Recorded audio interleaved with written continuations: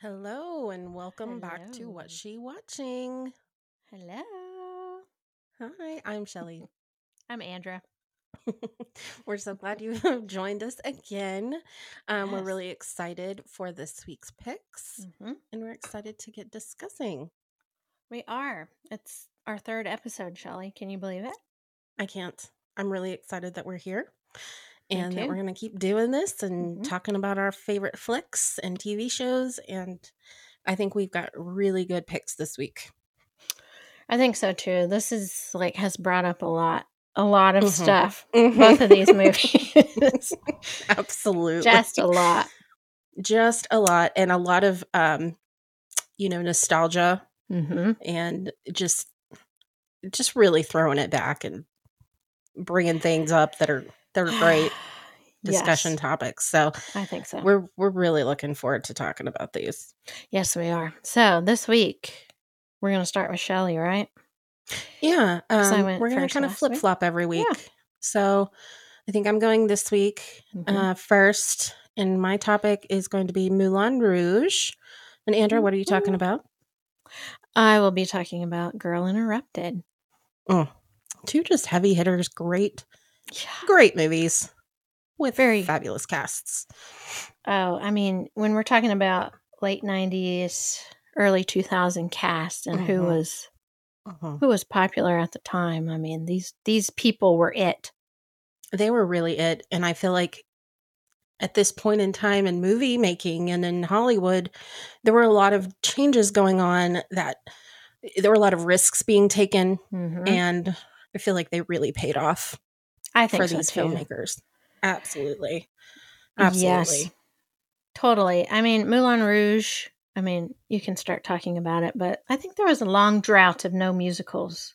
There was. That's one thing I was going to talk about. I'm glad you said that, because Sorry. Andrea sent me an article from Letterbox, and if you don't subscribe to Letterbox, you really should. It's You like the should. Pinterest for movie nerds, That's right. and it's so great. And there was an article written on Letterbox called Spectacular, and it's about Moulin Rouge at 20. So this one was written in 2021, obviously, but such good insight and so amazing.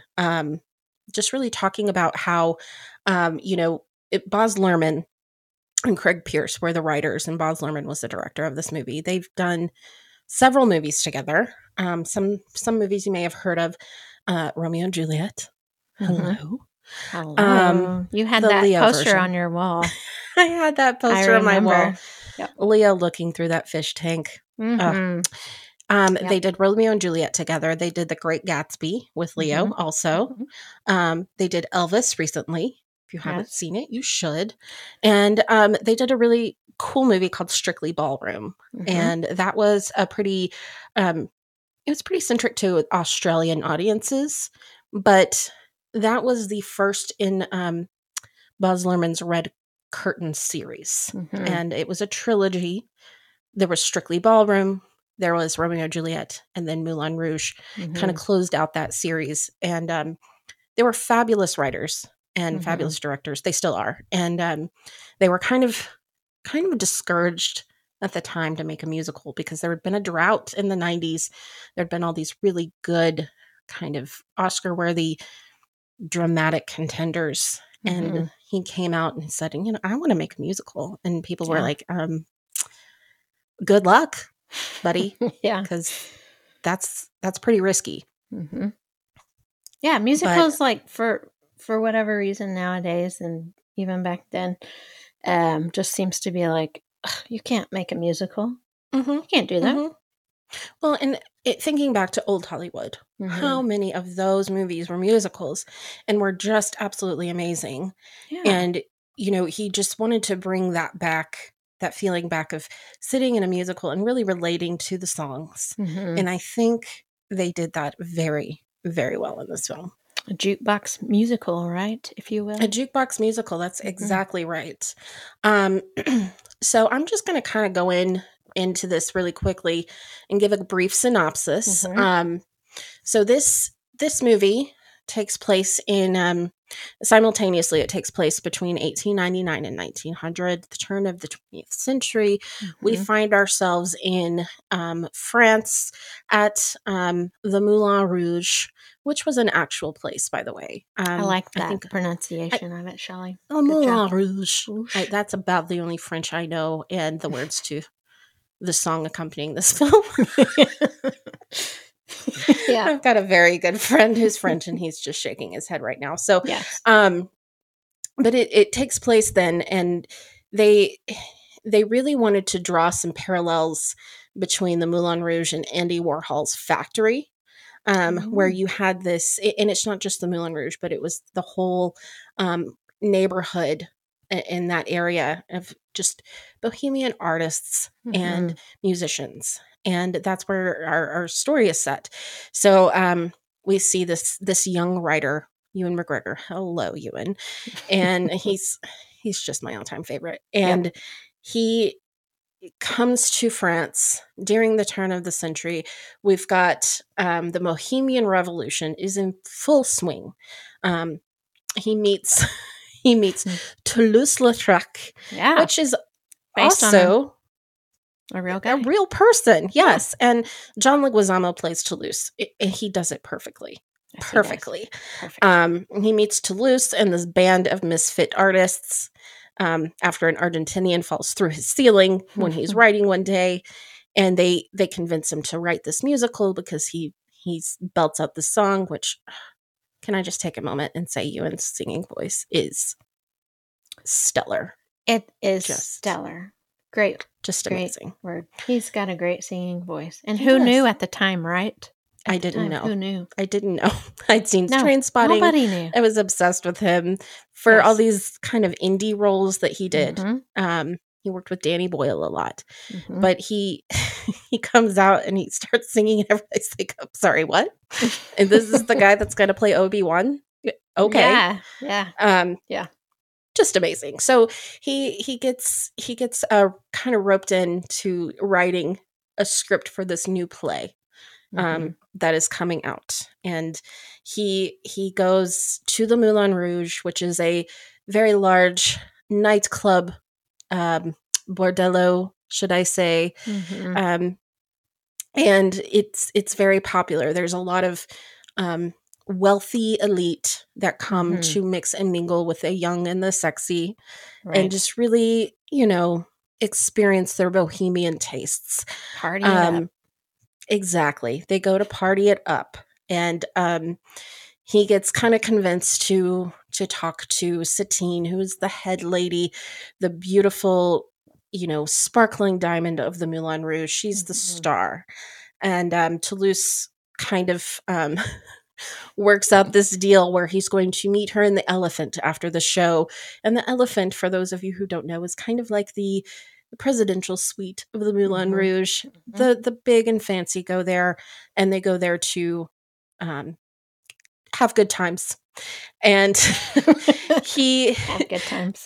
Good times. And Toulouse-Lautrec convinces him to it's kind of a case of mistaken identity, because he wants him to meet her as the new writer for this show, so she will sign on and approve it. And at the same time, we meet Jim Broadbent, who is Harold Ziegler, the owner of the Moulin Rouge, and just what a perfect person to play this part. He is absolutely fantastic. He is. And bigger than life. And he has also convinced another man, the Duke, played by Richard Roxburgh, who's another amazing Australian actor, Richard Roxburgh. He's the Duke, and he convinces him to meet Satine after the play, and or after the show. Satine is played by Nicole Kidman. And Satine is played by the ineffable Nicole Kidman, who also can sing like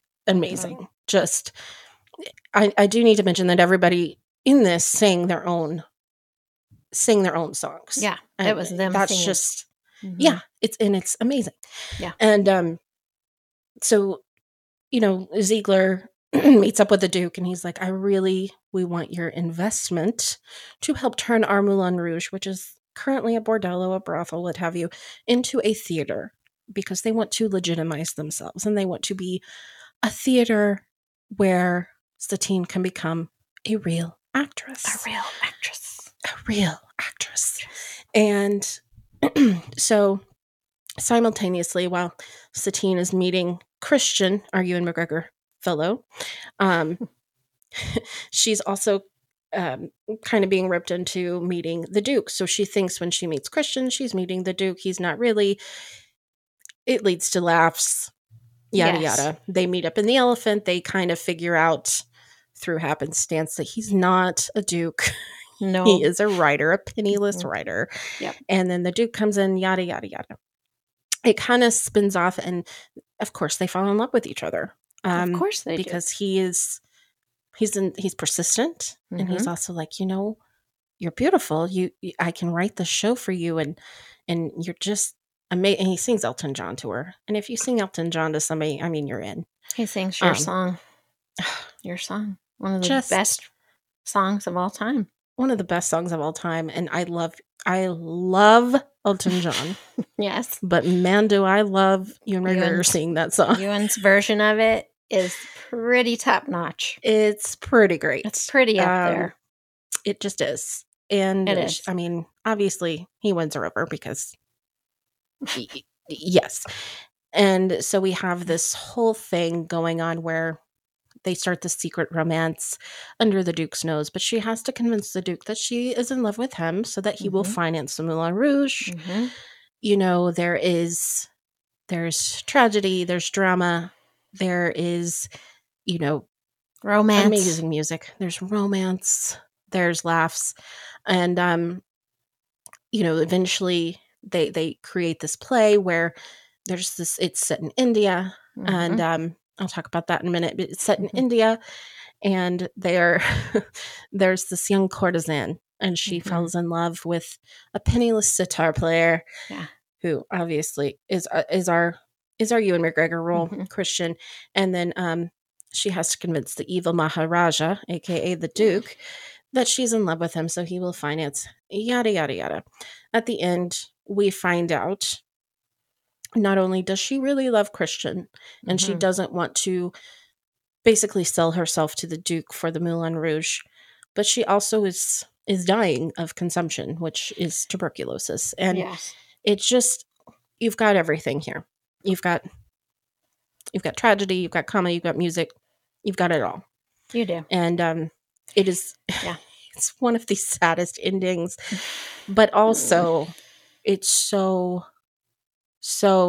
good the way it ends, because you see that art wins out, love wins out. And it's this whole trope, the whole movie of beauty, freedom, truth, and love. And it's just fantastic. So it is. That's kind of a brief overview. Shelley, I could have picked this movie as well. And you and I. So I remember this when this movie came out. It was 2001. And I was back from the summer for my first year in college, and you were still home. And we went to see this movie a lot. And I don't know how many times.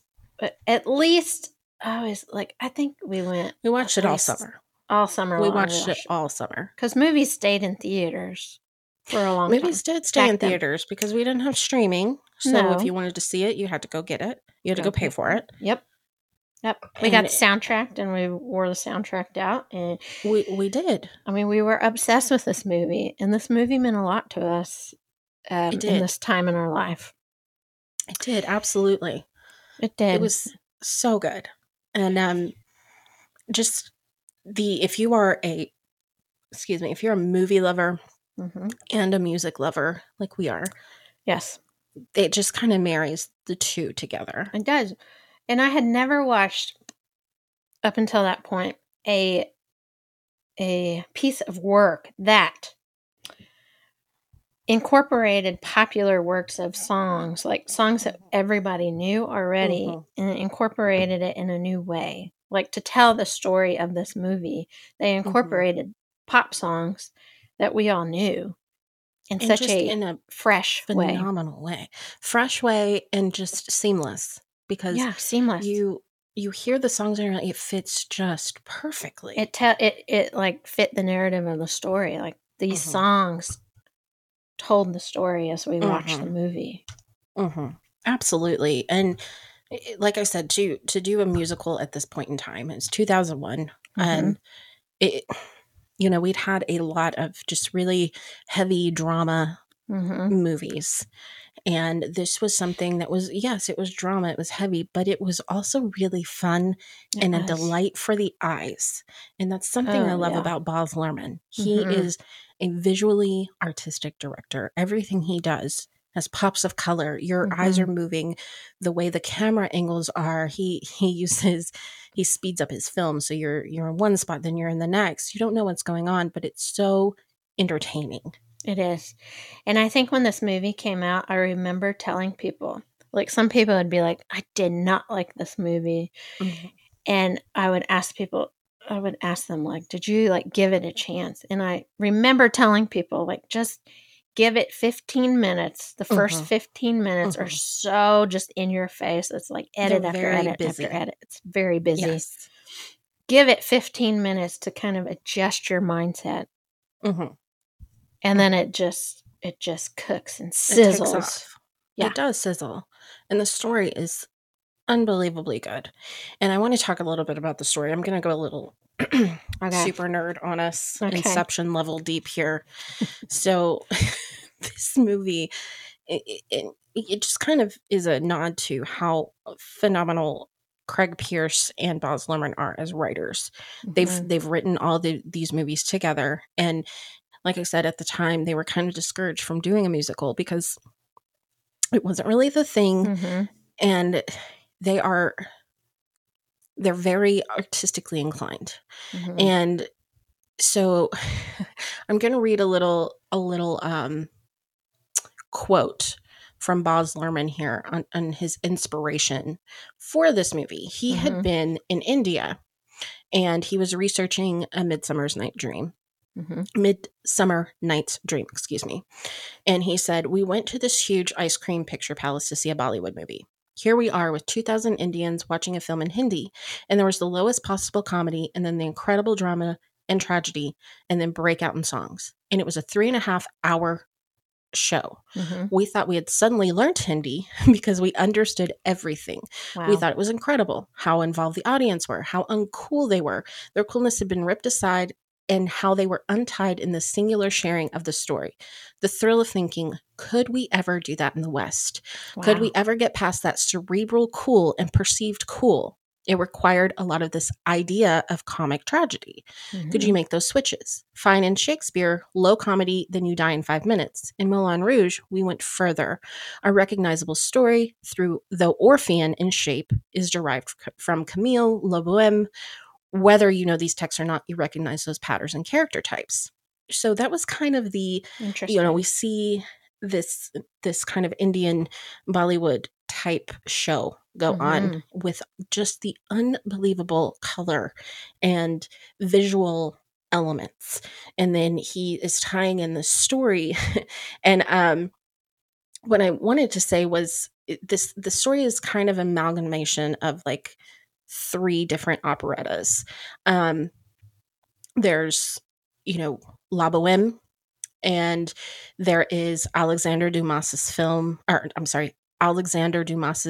novelette, I'm not French, so forgive me. Yes. La Dame à Camélia, I don't know, I'm sorry, which involves terminal illness. And then there's the plot line of the writer who travels to the underworld, which is very Orphean tragedy with Orpheus and Eurydice. Right. And so he took a lot of Orpheus, and then he took a lot from La Traviata. And La Traviata was written by Alexander Dumas, and then Alexander Dumas actually adapted the old novel to a play, to an opera. Wow. So it's like he took his own play, made it into an opera, which was composed by Giuseppe Verdi, by the way. Wow. And then, so he takes pieces of La Traviata, he takes pieces from La Boheme, even like, which one is it? I'm sorry. He takes pieces from like modern musicals. I'm trying to think of the one. Anyway, he just kind of picks in pieces and really meshes this together into one great tragedy comedy, and it works flawlessly, if you ask me. It does. And it's so good. It's so good. Well, Cabaret. That's what I was thinking. Yep. Cabaret. You know, it's pretty obvious. He also incorporated just the music from Sound of Music, because that's the first song that Ewan sings. In that first scene, he sings "The Hills Are Alive with the Sound of Music." Just amazing. Just amazing to incorporate all of that into a concise movie that's like 2 hours long, and he can incorporate all those pieces with the pop music to tell the story. With popular music that we've heard since, the 60s, 70s, 80s, 90s. Like, it's just so good. And the way he makes each song fit the situation. I just want to read really quickly the Elephant Medley. If you have seen the movie, first of all, the opening scene is amazing, because you're in this Moulin Rouge. You've got just amazing music. You've got Material Girl. You've got Gentlemen Prefer Blondes with a diamond as girl best friend. Nicole singing all that stuff. Nicole is singing it. Amazing. Then you've got Here We Are Now Entertainment. You've got Nirvana with Madonna. And Nirvana, just a little quick aside, they were allowed to use that Nirvana song because Courtney Love was allowed to audition for the part of Satine. Oh, interesting. I did not know that. Yes. So they were allowed to use that because of that. Otherwise, she's very protective of Nirvana's music. Yes. Anyway, I'm not going there. But I just want to read the Elephant Medley really quickly. It contains parts of these songs. Okay. All You Need Is Love by the Beatles. I Was Made for Loving You by Kiss. One More Night by Phil Collins. Pride in the Name of Love by U2. Don't Leave Me This Way by Thelma Houston. Silly Love Songs by Paul McCartney. Up Where We Belong by Joe Cocker and Jennifer Warnes. Heroes by David Bowie. Oh my God, David Bowie. I Will Always Love You by Dolly Parton. And Your Song by Elton John. That's all in one song. That's one song that he combined all those iconic, memorable pieces that live inside of all of us into one song. It's incredible. And if you don't sing along with that, I don't know what's wrong with you. I remember watching this for the first time, and when that song came on, I was just, I don't know, my mind was blown. I remember sitting in the theater like, okay, like I couldn't process. It was so wonderful that my I almost couldn't brain process exploded. It was like, there are so many allusions to different songs here, and they are fantastic. And I knew all the songs. Thank you, Dad, for raising me on Thank you, rock. my dad too. Yes, and artists like that. I mean, it just, I was all in. Like, I was just like, this is the greatest thing I've ever seen in my entire life. Like, this is the greatest thing. And just the allusions to these these artists throughout the movie. I mean, they call the dancers at the Moulin Rouge the Diamond Dogs, which is an allusion to David Bowie. There you go. Yep. It just fantastic. So I just want to really quickly go into a few. I know I've shared some, but just a few little tidbits about the film. We know Toulouse-Lautrec is as a main character in here, as he was hanging out in Moulin Rouge in that kind of neighborhood at the time. And you see a lot of images portrayed on the film. You see this creepy clown. You see, men in tuxedos with tutus. These are all images from Lautrec's paintings. Right. And the way they paid homage was great. That's another thing they incorporated. Yeah. That's just brilliant. Absolutely. Absolutely. And another thing I want to say, because I think it's really funny. Satine, Nicole Kidman, when she was filming, she got injured. Yes. And I remember she was in a wheelchair for 6 months. So a lot of these scenes where you see her from the waist up, when she's changing, saying, I'm a real actress, like that, she was in a wheelchair. and she was supposed to start in Panic Room, which our friend Jodie Foster starred in. But since she was injured, she could not be in that movie. Shelley, you're blowing my mind here. I did not know that. Yes. Panic Room is one of my favorite movies, by the way. I could have done that movie too. Well, it's Kristen Stewart and Jodie Foster. Yes. Hello, lesbian icons. And Jared Leto. Was Jared Leto in that one? Yes. And Jared Leto's in Girl Interrupted. He sure is. And boy, was I excited to see that. I was like, oh my God, I can't believe this. It's like a 90s who's who. Yes. But like, seriously. Another allusion I would like to make, if you've seen Romeo and Juliet, which if you haven't, please go watch it immediately. Do it. The best adaptation, in my opinion. But I think so. You see in Christian's house, you see this L'Amour billboard ad on the roof. That is also the same billboard ad that is on the beach in Moulin Rouge. Okay. So if you look, you can see little nods to other Lerman pieces there. Nice. Yes, and one last thing about Lautrec. When Christian is rejected toward the end, and Toulouse is talking to him, and he's saying, everything's going to be okay, blah blah blah. Those are actual quotes taken from some of Toulouse-Lautrec's letters. Wow! So they really try to keep this authentic, and I just can't imagine the amount of work that went into writing this movie. I can't either. I mean, just incorporating everything that you've talked about, again, into a concise 2-hour movie. The story structure is pretty, it's kind of nothing.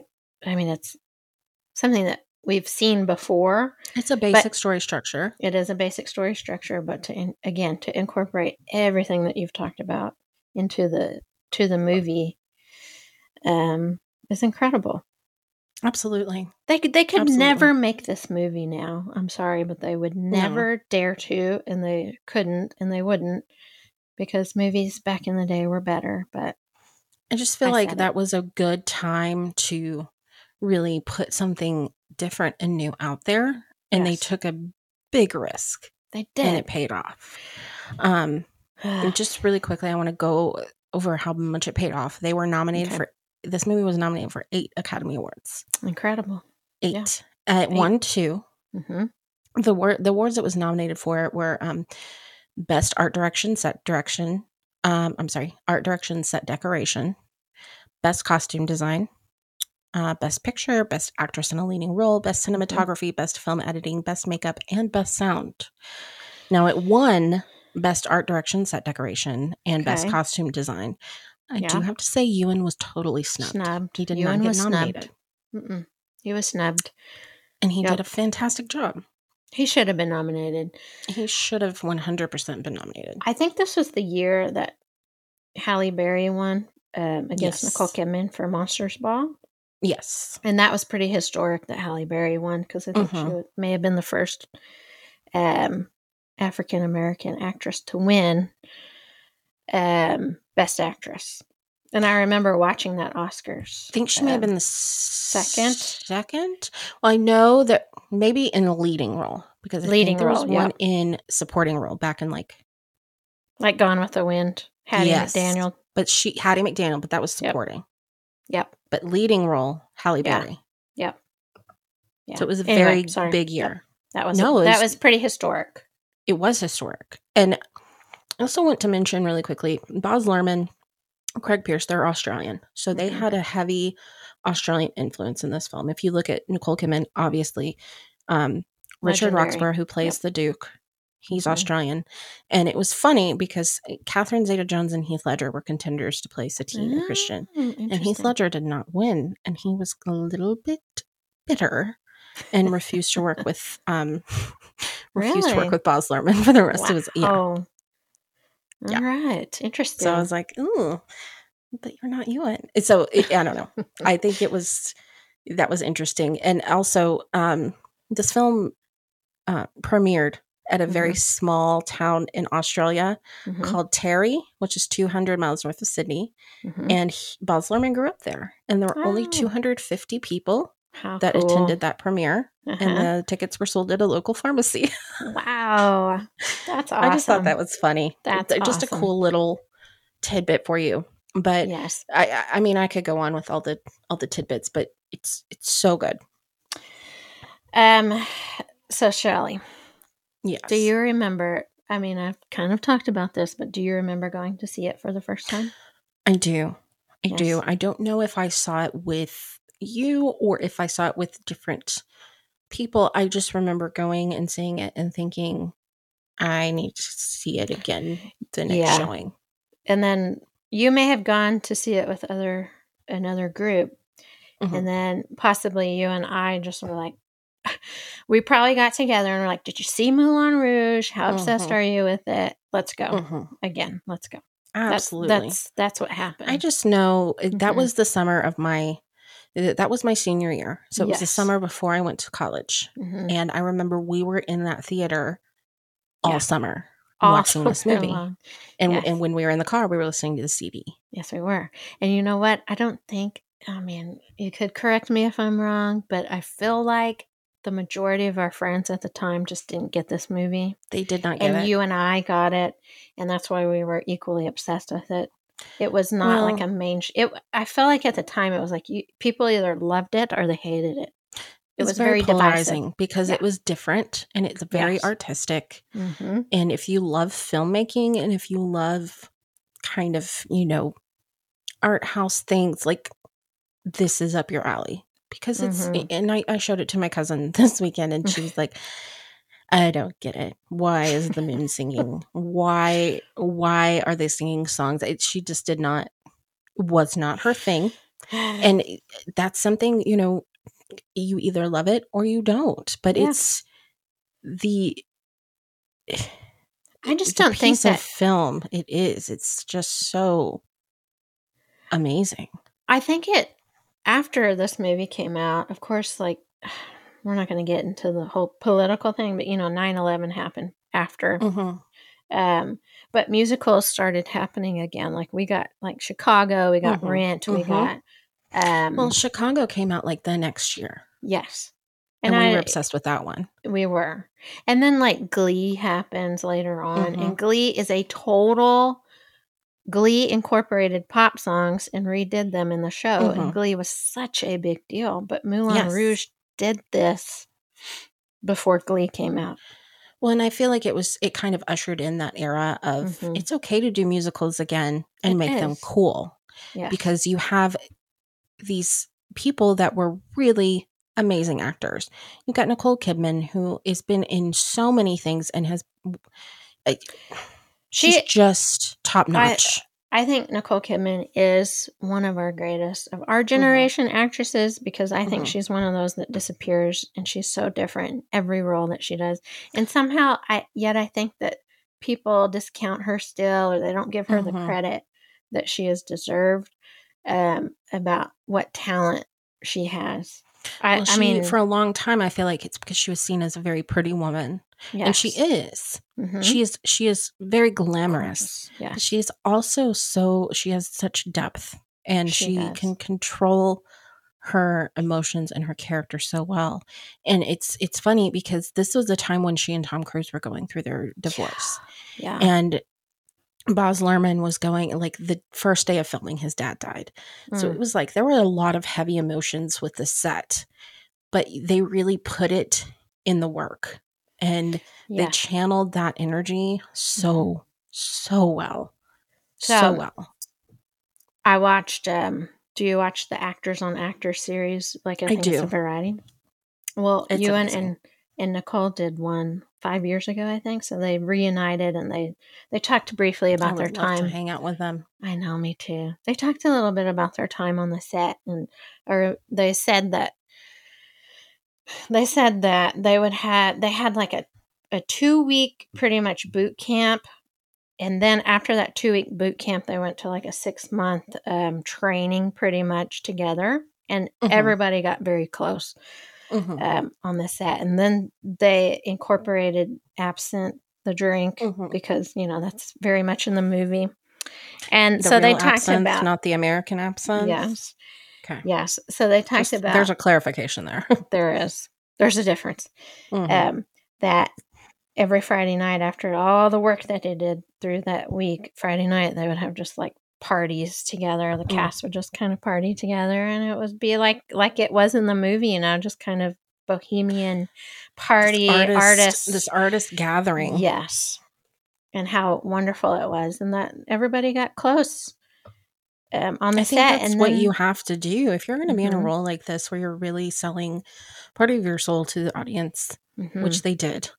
They did. You've got to know who you're working with, and there's so much of that feeling that comes across on screen. Because and Nicole freaking broke her knee, right? Filming she broke her knee, and she broke her rib. Yes, filming that "Diamonds Are a Girl's Best Friend." She fell off the swing, right? She fell off the swing. Yeah, I mean, you're giving yourself to again, artists, it's hard work. Actors are incredible. This is why I love them. And just a quick little thing.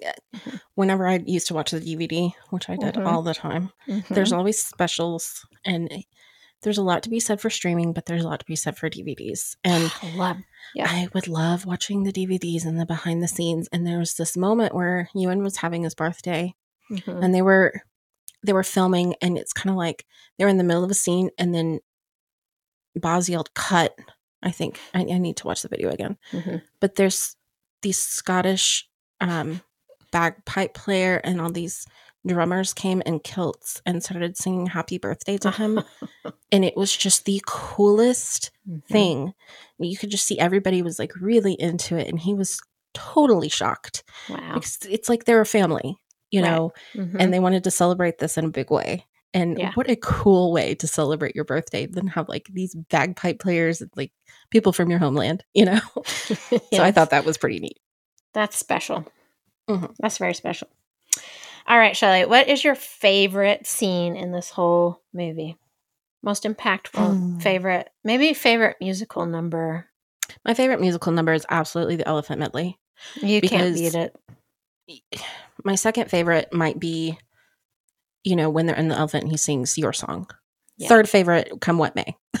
Yes. Because, the Elephant Medley, it just... you see that she's letting down her guard. She's like, you can't, I'm a mistress. You have to pay a fee if you want to be. And he's like, no, come on. I love you. She's like, oh, no. You'll drink all the time. It's like, it's so perfect. It's perfect. You see this kind of play back and forth if she really wants to let her guard down with him. And he's like, come on. And she's like, I can't, I'm going against everything I know. And the music is so perfect. It's so perfect. Yeah. I think rewatching this movie, at the time, I did not appreciate how much Satine's character, the pressure that she was under, because pretty much she needed to save the Moulin Rouge, and she had to save the Moulin Rouge and everybody that worked there. Well, she had to give up herself completely. She had to. And so she had the pressure of, with, what's his name, Ziedler. The Duke. And then Christian. She was kind of put in the middle between everybody. And she was sick at the same time, trying to survive her illness. And being lied to. Yes, I think that's important. Because this is a time when you don't tell women exactly what's going on. Right. Especially if she's your star and she's going to save your show. And you see that kind of with her and Harold in the dressing room when she's about to leave with Christian. And he's like, you can't go. You're dying. You're dying. Yeah. What kind of insurmountable pressure would that be on a person? Exactly. And you know what? She did it. She did it beautifully. She fell in love. She found her love before she died, tragically. But she had to do a lot. She did. And I don't even think Christian fully understood everything that she had to manage and deal with in this movie. No, absolutely in the story. not. And I think that was an important thing to see too, because we think, oh, she's she sells herself. That's her job. Mm-hmm. Yeah. Well, that's all she is. And I think it was important when she kind of talked to him. She's like, I would like to eat. This is how I eat. And really kind of not, saying, oh, I'm just a person in a brothel that it's my job to sell my body. Right. There was a reason for it. And just all the scenes with her, trying to save it, just the pressure with the Duke, like you see that, and you see, and Richard Roxburgh, he's a great actor. Like, you hate him in this movie. Hate him. He gets progressively worse. Progressively worse. You see as that the movie goes on. You see that entitlement and that Weasley little, this is mine, you are my property type thing. And really confusing that love is ownership. And then you see the opposite in Christian. And it's so well played. I know. What was your favorite scene? Oh my gosh, there's so many too. I think I say that every time you ask me this. That's my response. Oh my gosh, there's so many. I know. Okay, so I love, and this little scene cracks me up so much, is when she is trying, at the beginning of the movie, she's trying to convince, like, Christian was caught. The Duke comes in. It's all the whole mistake. Spectacular. Yes, spectacular. But I love the moment that she rolls around in, like, the rug on the ground. Give me dirty words. That's what I want. Yes. I believe I read that was completely improvised by Nicole Kidman. That she just kind of went with that. Went crazy with a smoldering temptress. Hilarious. Yes. Her craft is so good. She's good. This, you see her and you're like, oh, well, she's always done like these, roles where she's the love and she's the wife. And for her to sit and improvise that takes some guts. Yeah. You're rolling on the floor in lingerie, trying to seduce this person who has no idea what you're doing. Yes. It's hilarious. That's great. It's so funny. Well, and just the scene after that where they're all singing Spectacular, the Duke, it's so perfect, because you're like, these are a bunch of artists getting together, thinking of stuff off the top of their head. They could have done that. They could have. Yeah. You've got the best minds. That's so good. Okay, Shelley, what did you identify the most with in this movie? What hooked you? Well, the music was big. The music was big, but really just that pressure of trying to make everybody happy. And it's just loving, like, the love story, because you're sitting there and you're like, but he loves you. And at 17, when I first saw this, I did not get it. I'm like, why wouldn't you just go with you? And obviously he's the clear choice. The Duke looks like a rat. Come on. But then you watch it later on in life. I've watched it several times over the past 20 something years. You realize it in different ways. And you're like, okay, she is really she's the glue holding this whole thing together. And she is giving up herself and what she needs and what she wants to save everybody else. And that is hardcore. That's hardcore. The older you get, the more you identify with that, don't you? Exactly. Because you're trying to help everyone else but yourself. And she really is. And ultimately it killed her. It did. I don't think she would have gotten so sick had she not been trying to put on the show and really help everybody. And you see the jealousy on the other actresses, like the other women there, especially the one with the bangs. Love her. She's great. But she's like, oh, well, he's dallying with the writer. Oh, I'm sorry. I mean, sitar player. Like, come on. Don't be a bee. Like, in seriously. That moment, I was like, oh, you didn't. But she did. She did. She did. And she pretty much gave away the plot. She totally gave it away. And just knowing, the scene where she walks in and she's singing the show must go on, that hits home hard. Because if you've ever been in a situation where you're like, this sucks eggs. Yes. I do not want to be in this situation, but I have to do this for everyone else. And I'm sacrificing everything I want. She pretty much literally gave her body, like literally to the Duke in that scene, abused her. We kind of imply that he raped her in that scene. They don't show it, which I'm glad they didn't go They down. don't. They wanted to maintain their PG-13 rating, which I get. Yes. But that, like, in that scene when she walks in, this movie it just looks so beautiful. I love almost every shot in this movie. There's so many shots that are just incredibly beautiful. When she walks in before the show must go on. Now, am I on the wrong song? Maybe not. Anyway, she walks into the Duke pretty much to do that deal, and it's just black, and she walks in with that black gown.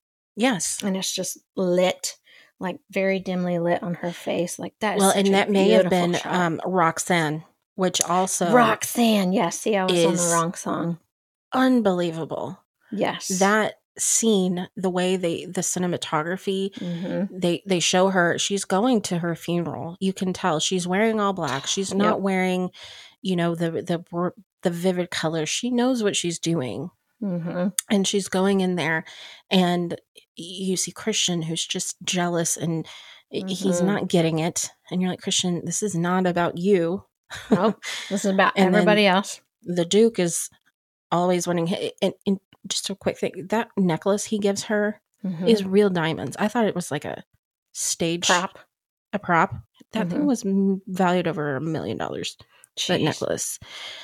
But you just see, like, okay, here's this Duke wanting to give you everything, but also not everything, because he's wanting to give you what he thinks is everything, what he thinks is love. When he sits there and says, oh, you've got this Maharaja wanting to give you a lifetime of security, that's love. And you're like, no, that's not. Yeah. But she's playing such a tricky game. It breaks my heart for her. I know.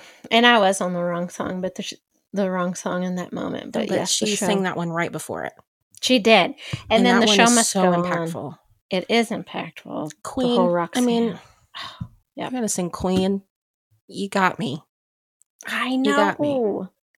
I love in that song too, and the show must go on, where she is on the stage. She's on the stage, and she walks down, and you see the Duke, like in the shot in front of her. And she's got that outfit on. She's got kind of like the crown over her head. She's got that slender outfit on, and she walks slowly down, and you just see the both of them in that same shot. I love it. Love it. There's a reason it won for best costume, because yes, there is.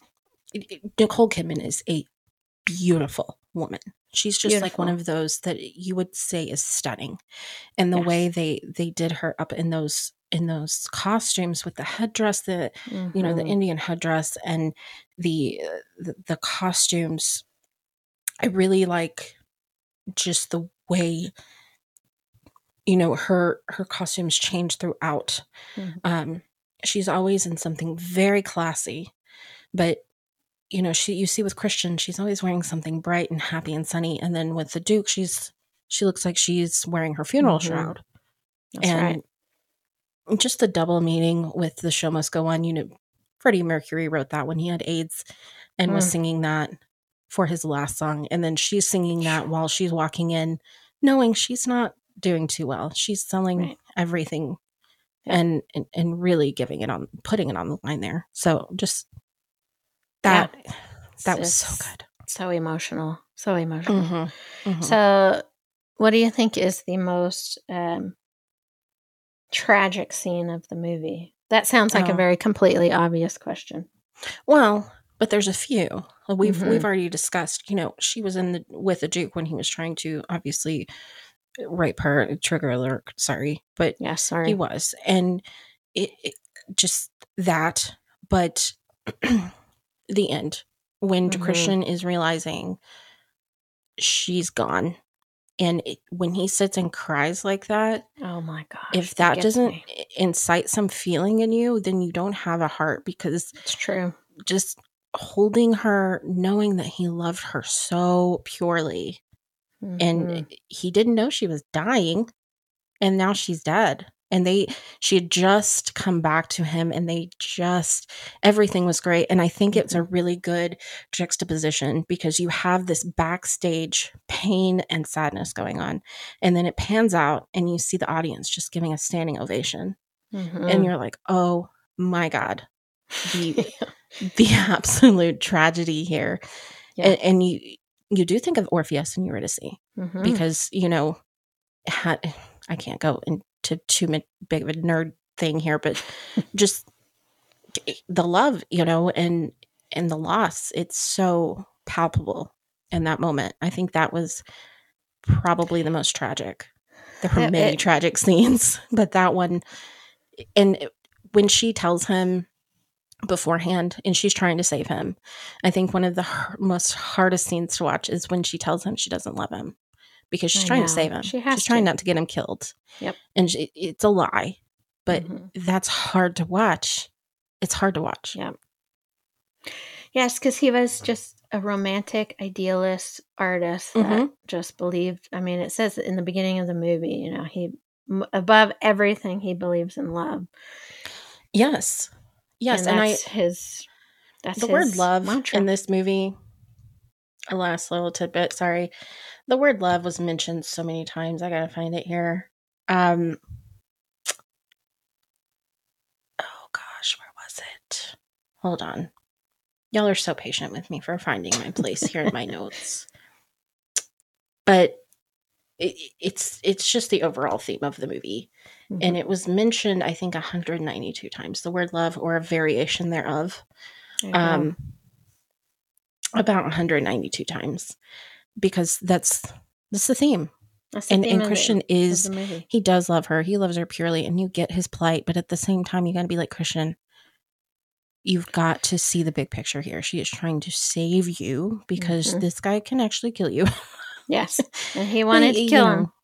You see both sides. You see both sides. If you've ever been in love like that, you've seen that kind of, you're like, what could stop you from loving me? I know you love me. And just the hurt. So that one, it's just, that was tragic too. Yeah. It's, an overall tragic movie, but I still think it's a beautiful movie about love. And I think it just, Absolutely. Do you think this movie ages well? Last question. Yeah. I think this movie ages very well. I don't see any trope, any theme, anything that does not pertain to today. And there's nothing in the movie that I think is off-putting. It is about a brothel in the turn of the century France. I don't think you go into that knowing that. So there were scenes cut because they wanted to keep their PG-13 rating when they were doing like a virgin. That was kind of cut down. There was a scene that was supposed to be just the Duke, and he was going to be singing a different song. I can't remember what it is, but there were some people like dressed in S&M gear, like really just kind of showing you what the Duke and his intentions were. Yeah. And they had to cut that, but I get it. This movie is still 2 hours long, so they still have a lot of good stuff in there. It does. I would be interested in watching the R-rated version of this movie, actually. I would love to. I think, and there were some other scenes that they definitely had to cut because, I'll tell you about those later, but they really were going into the turn of the century French, bohemian lifestyle where everybody was loving everybody. What I mean? Yes, I do. So, and I think I picked up on that watching it. I don't always mean to make this about sexuality, but this movie is based on sexuality, so it is. And I think I completely identified with just people being different in this movie and being genuinely who they were and expressing themselves how they wanted to express themselves. And watching it, even if they were just in the background, it was a beautiful thing to watch. And I think in so many ways, our movies and culture has gotten so backwards and we've gone backwards. So I appreciate this movie even more watching it in 2023. Imagine that. You know, I just, anyway, they could never make this. They would never make this movie now. He made Elvis, and Elvis was pretty tame. Elvis was pretty Craig tame. Pierce, one of the co-writers, he said, "You're always writing for yourself for the film you want to see." I like all different kinds of films, and I think teenage girls do too. So definitely it reached out to us as teenage girls, but even as adults, you can see the intelligence behind this movie and the script and the writing and the levels. Because even him just talking about, hey, I want the West to be able to see a musical and feel these themes that were written in the 1600s. I mean, Alexander Dumas, come on. Like, this is not new material. This is new material that was redone and revamped for current audiences. But it's nothing that is new to what we need to see and what we like. Exactly. And really, I think the way you said that, you know, making people that don't feel like they belong in this movie is the theme of the movie. Yes, it is. You see them go and you see these elitist bourgeois Frenchmen in these tuxedos and top hats go in, and they're there for entertainment, and they're there for the entertainment that they can't share with the outside world. Right. And had that been mainstream, they wouldn't have had to go to the Moulin Rouge and pay for this. Yep. Because it's everybody feels that on some level. Yes, they do. Not even, it's just everything that's happening in our world right now, especially toward drag, drag performances. Drag is an art form that is nothing new, and this movie brought this back up. How many movies have we watched where men have gentlemen? Is it Gentlemen? Yes. No, Some Like It Hot. Yeah, I'm sorry, it's drag. We can't. There are so many. You look at Shakespeare. If you want to talk about that, how many of the actors dressed in quote unquote drag to perform Shakespeare? There's no crisis here. There is no crisis here. It's an art form.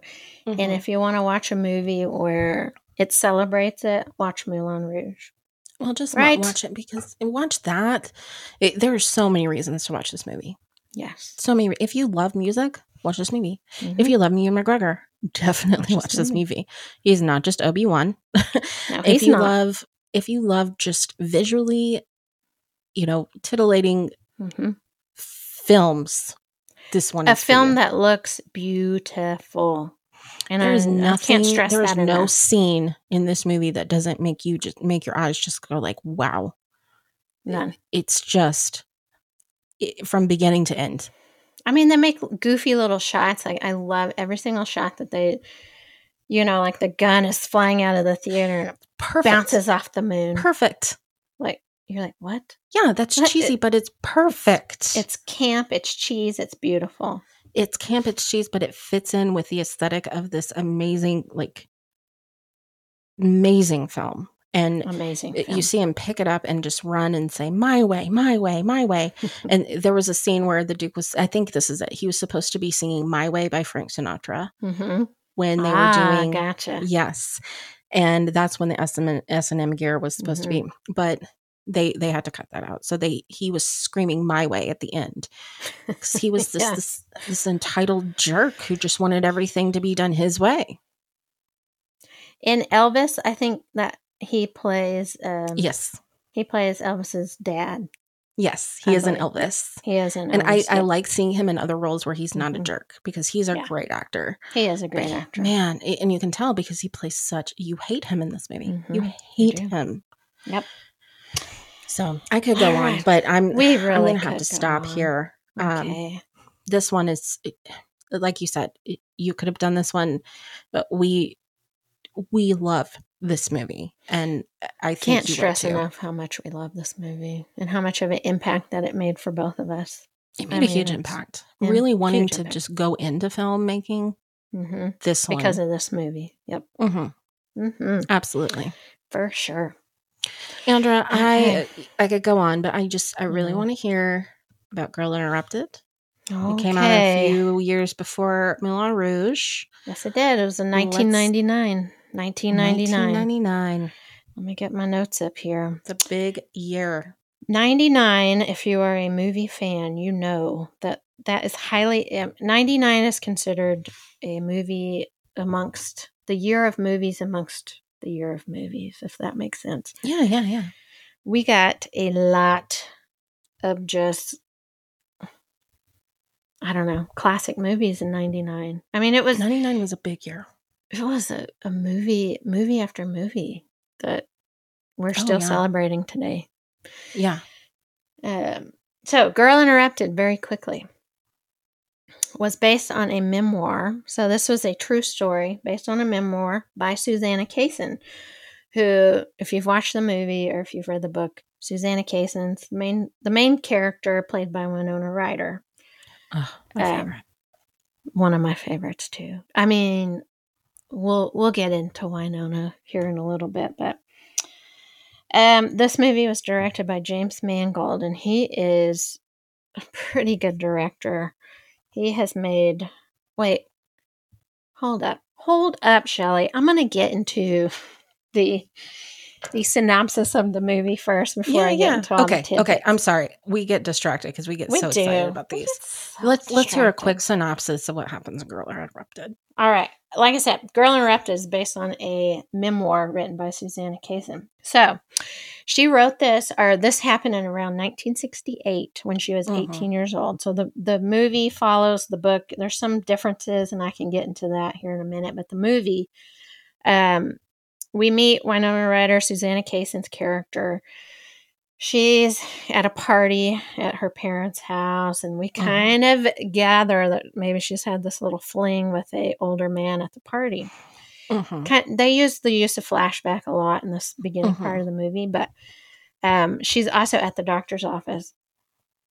And I know that doctor by that 70s show. He's the dad in that 70s show. Oh, he plays Red. There you go. Yes, the doctor. And so she's kind of talking to the psychologist about what's going on in her life.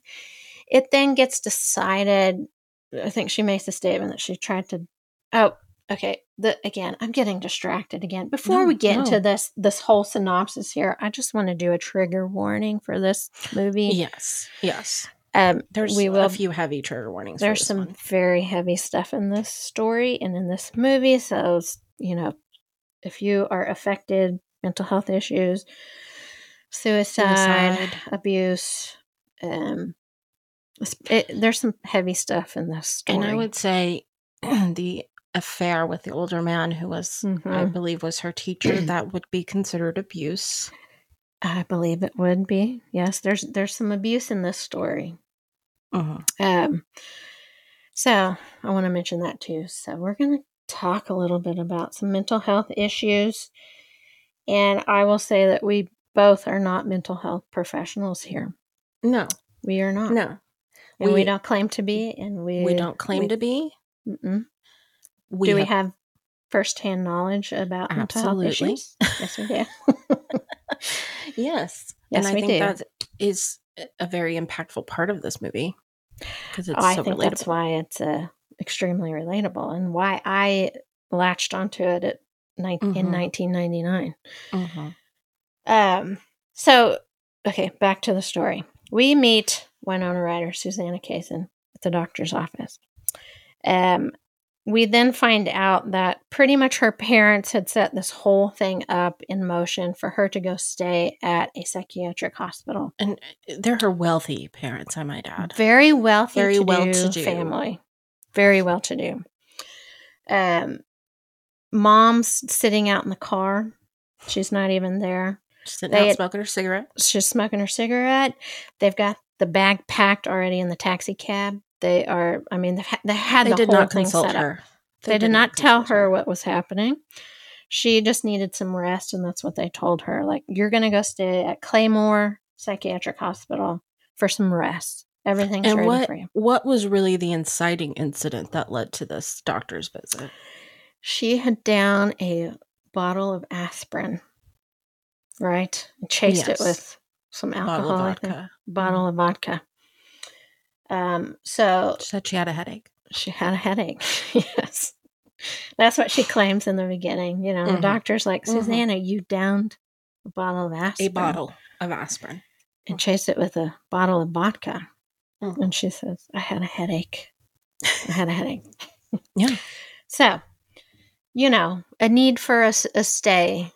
Susanna just didn't get it. She didn't get it for a long time. So she goes. Even in the cab, on the cab ride over there, the cab driver is saying, I'm dropping you off at Claymore. You look normal. What's wrong?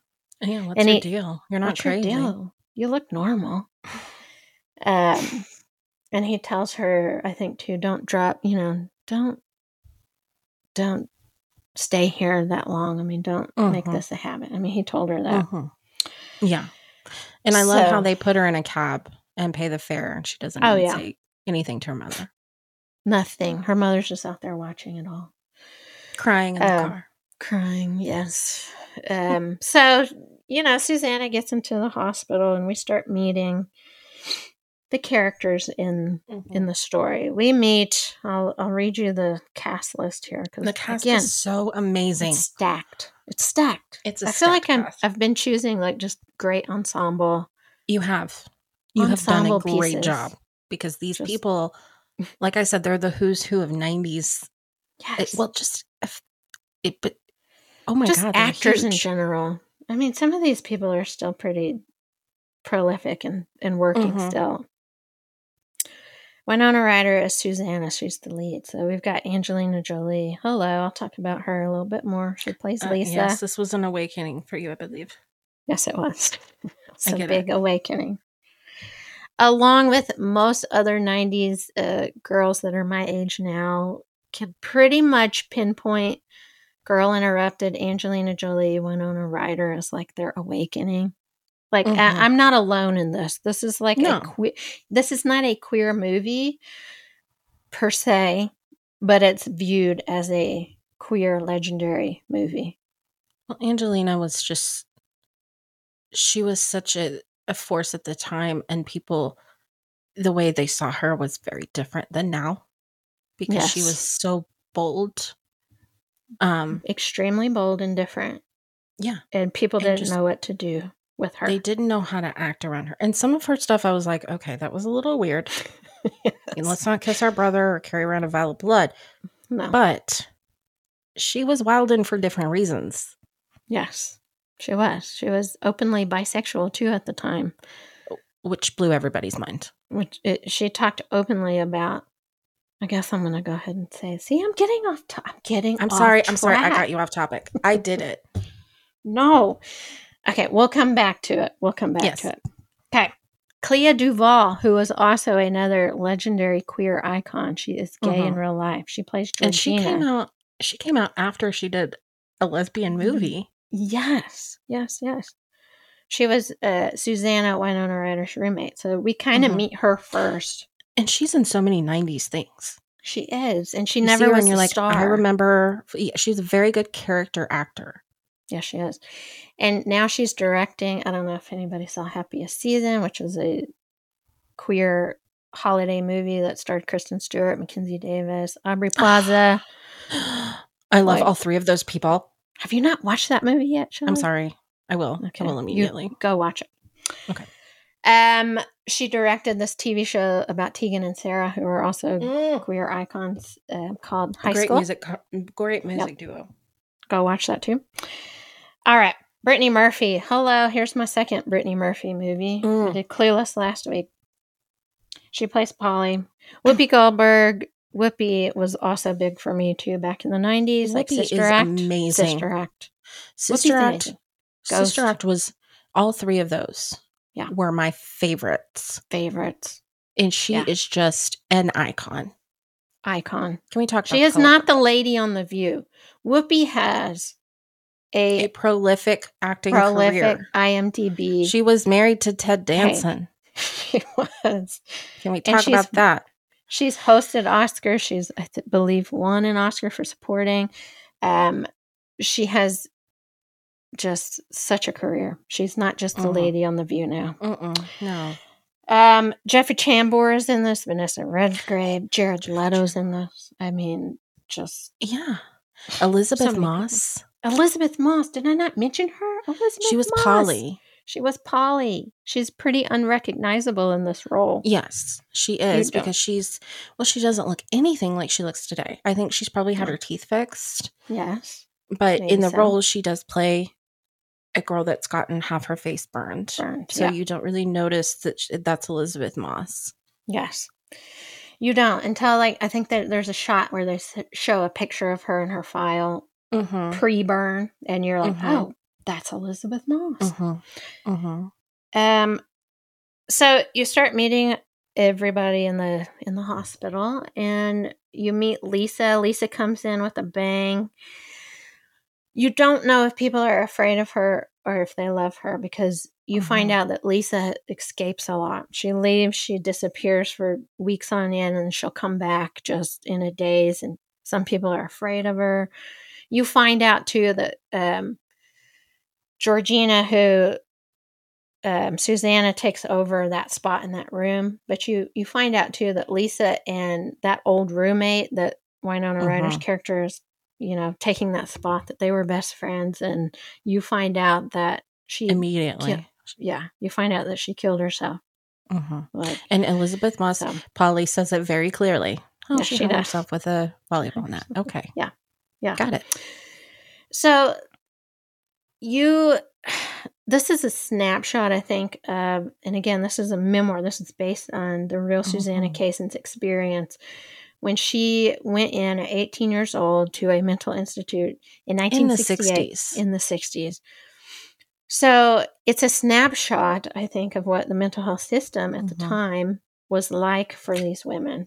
Exactly. And I'm not going to get too far in the weeds about this, but at the same time, you had One Flew Over the Cuckoo's Nest, which also kind of shed light on that. But this is a different perspective, because it's a female perspective. It's about women, yeah.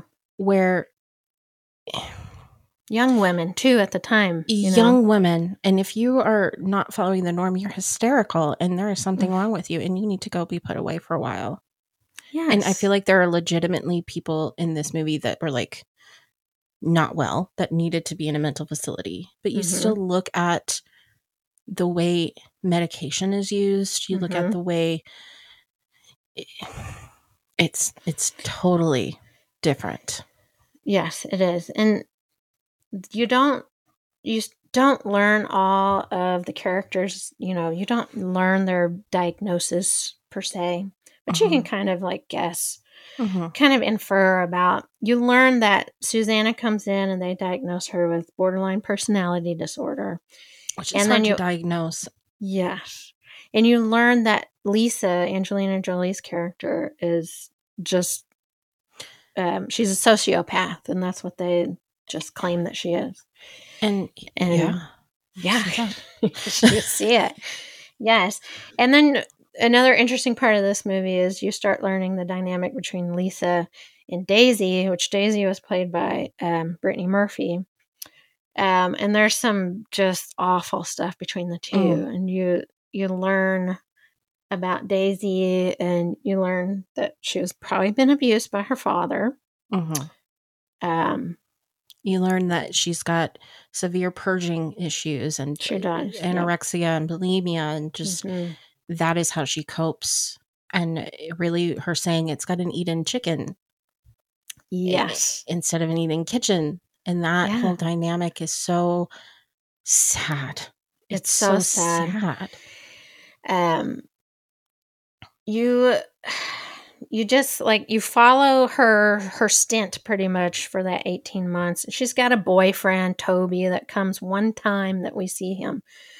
And he comes to take her away. Yes, say, you don't belong here. You're not like these girls. You're not like them. You're different. You're not crazy. Let's run away. You're not crazy. Let's run away to Canada. He doesn't want to get drafted, first of all. Yeah, so he wants to go AWOL. Yes, he does. Because at this time they were drafting for the Vietnam War, and there was a lot going on in the world at this time too. I mean, we had like the second wave feminist movement that was happening. We had the Vietnam War that was happening. A lot was happening, and it's very interesting in some of the scenes in the movie that, like the school counselor, there's a flashback where she's talking to Susanna about, so you have the distinct, honor of being the only person at this high school that is not going on to college. Like, what are you going to do with your life? What are you doing with your life? And Susanna's just like, I'm going to be a writer. And you know how that goes when you tell people you want to be an artist of any kind, how you just get laughed at pretty much. That was. But what are you really going to do? What are you going to do to survive? What are you going to do? And my dad used to say, "You're going to be waiting tables." Yeah, that's what they say. Like, okay, you better have a backup plan too. So she tells Susanna that, women have more options. It's 1960, blah blah blah. And Susanna's like, no, they don't. Like, really? Who are you kidding? I could either do this or I could get married and have babies. Yes, exactly. So you really get to know, and I like in this movie that they all kind of have a camaraderie between each other. They start to become friends. They start getting along. I mean, Lisa's always there just causing trouble. But Lisa and Susanna start having this, I feel like they had extreme chemistry in this movie. I don't know if they did that on purpose. They had a really good friendship that was like, they were kind of frenemies. They knew what they needed from each other. Angelina Jolie talked about how she modeled this character kind of after a spider, too. That works. Like you were talking about how Anthony Hopkins modeled it after, like, reptile, like Hannibal Lecter. Well, Angelina talked about that she's the spider that just can reel people into her web. So good. Yeah, and that's what she modeled it after, and she really draws Susanna in. Really into, and Susanna starts believing that she's not she's not crazy, like, because Lisa's telling her, like, everyone out there is the people that's wrong. Like, we have the distinct honor of being the people that can see the truth because of our diagnosis, right? We're the ones that can see the truth. She's very good at manipulating. Yes. She's very good at it. But she can be sweet, but then she can, like, smack a character for doing something wrong. She'll sit there and bully someone and then turn around and paint their toenails and be defensive, and you see that just that's kind of lethal, the way she does it. Yes. And so toward the end of the movie, Lisa convinces Susanna to escape one night, and they escape, and they share a kiss in the van. Do you remember that? Yeah, I do. It's like, I thought that was very, like, very, not obscene. It was very, like, edgy for 1999. It was edgy at the time. Yes, it was. They escape. Lisa. Okay, so Daisy has, at this point, Daisy's character has gone on. She leaves Claymore. She goes and she's told everybody her dad set her up with this apartment. She is moving on with her life. My dad knew I didn't need to be in a halfway house. I deserved my own apartment. Yep. A lot of that grooming. Oh, yeah. Oh, yes. So Lisa gets the address to Daisy's place after they escape. Lisa just convinces Susanna to go. Let's go stay one night with Daisy. Let's get some money, and then we're going to go off to Florida. Lisa talked about how she wanted to be Cinderella at Disneyland, like at the new park that they were opening in Florida. Exactly. The new park. Yes. So the turning point in this movie is, it's awful. I hate this scene. I really do, but it is very triggering. It's very triggering. It's a very tough watch, but Lisa pretty much calls out Daisy in a conversation, and she calls out everything that's going on in Daisy's life. She tells her that you're not fooling anybody. We know that your dad's paying for this, and your dad, she gets into pretty graphic She gets very personal and how her dad is abusing her and how everybody knows it. Yes. And so that may have set something off in Daisy. And then the next morning we find her that she has killed herself in the bathroom. And Susanna, Winona Ryder's character, finds her. And Lisa is just unaffected by all of it. She's just unaffected. Yes. She steals her money from her and she just says, let's go. There's a cat. Like Daisy had a cat. I love how they shot like the cat. The cat, anytime Lisa was around, would hiss at Lisa. I think that was very good foreshadowing. It was. So I think that's a turning point for Susanna. That she's with this person who has no emotions. If you can't be affected by your friend that has killed herself, then you have no heart. Yeah, and so Lisa disappears, and Susanna goes back, and it shows her really committing to her recovery through this time. For if you're ever in a place where you have mental hardships, when you're really in this low place and you've got a lot going on, you have to make that personal choice to commit. That is something that I'm glad they showed with Susanna. And I'm glad Susanna Kaysen, the writer, really explained that. She said, you have to commit. It is a choice, because I've seen people not commit and they stay. It's mind over matter and it is hard work. But if you commit and you sit there and you really work at it, you can get better. But it's mental. It's willpower. And I love that they showed her without Lisa, without this force of this influence, rather, of just, really taking control of her own life and saying, I want to get better. I want to get out of here, no matter how that looks like. I think it was extremely important that they showed that in the movie, that they did that. Okay, so after my hour-long explanation of the movie, Shelley, I feel like I'm just getting off topic so much. You are not. You are doing a great job. And I keep interrupting you, so I'm sorry. Thank you. No, we're good. Okay, so as I said, 1999, this movie came out. I feel like we were very lucky in 1999 to get this movie. James Mangold directed this movie. He has done some pretty big, significant movies. Recently, there's a movie coming out, that new Indiana Jones movie coming out. He's directing it. Yes, he's directing it. Is Harrison in that one?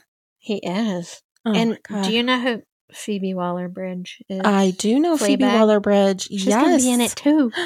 She is amazing. We have to do Fleabag. We have to do Fleabag, and we have to do Killing Eve, because I'm obsessed with Killing Eve. I'm obsessed with Jodie Comer too. Anyway, I love Sandra Oh. Me too, Sandra Oh. Okay, and I love her character, because I feel like I am her character when she's asking her husband, "How would you murder somebody and get rid of the body?" I know. She knows exactly how to do it. We got to do Killing Eve. I get it. We do. Okay. Back to James Mangold has done Walk the Line. That was a big one.